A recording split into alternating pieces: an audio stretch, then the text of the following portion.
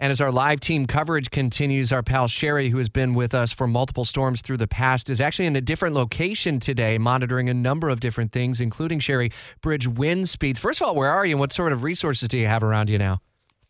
I am inside the Emergency Operations Center downtown, and there are a number of agencies represented here. You're talking probably over 100 people inside this building. I'm seated next to mostly transportation logistics. We got JEA and JTA and then FDLE. But you're talking any major player here in the city of Jacksonville, they are inside this room. Man, you're like the power player right now. You've got everyone right around you. I love it. And there really is just such a sense of measured calm and camaraderie here. There's another meeting coming up around 8:30, a command center meeting. We should know more at that point, but it looks like this storm is moving off the coast and further south of us than we even anticipated. So it's really good news, I think, all around. All the roadways are open right now.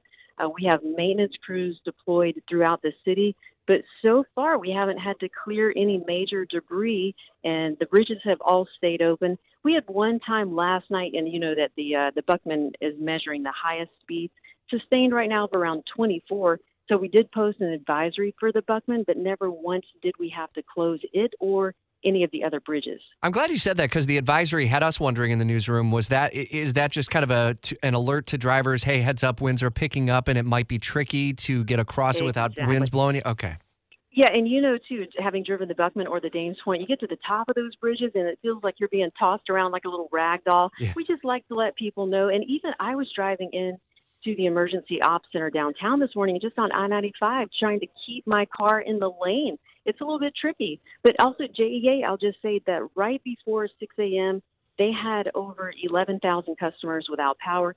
That number as of 7 o'clock is down to under 6,000.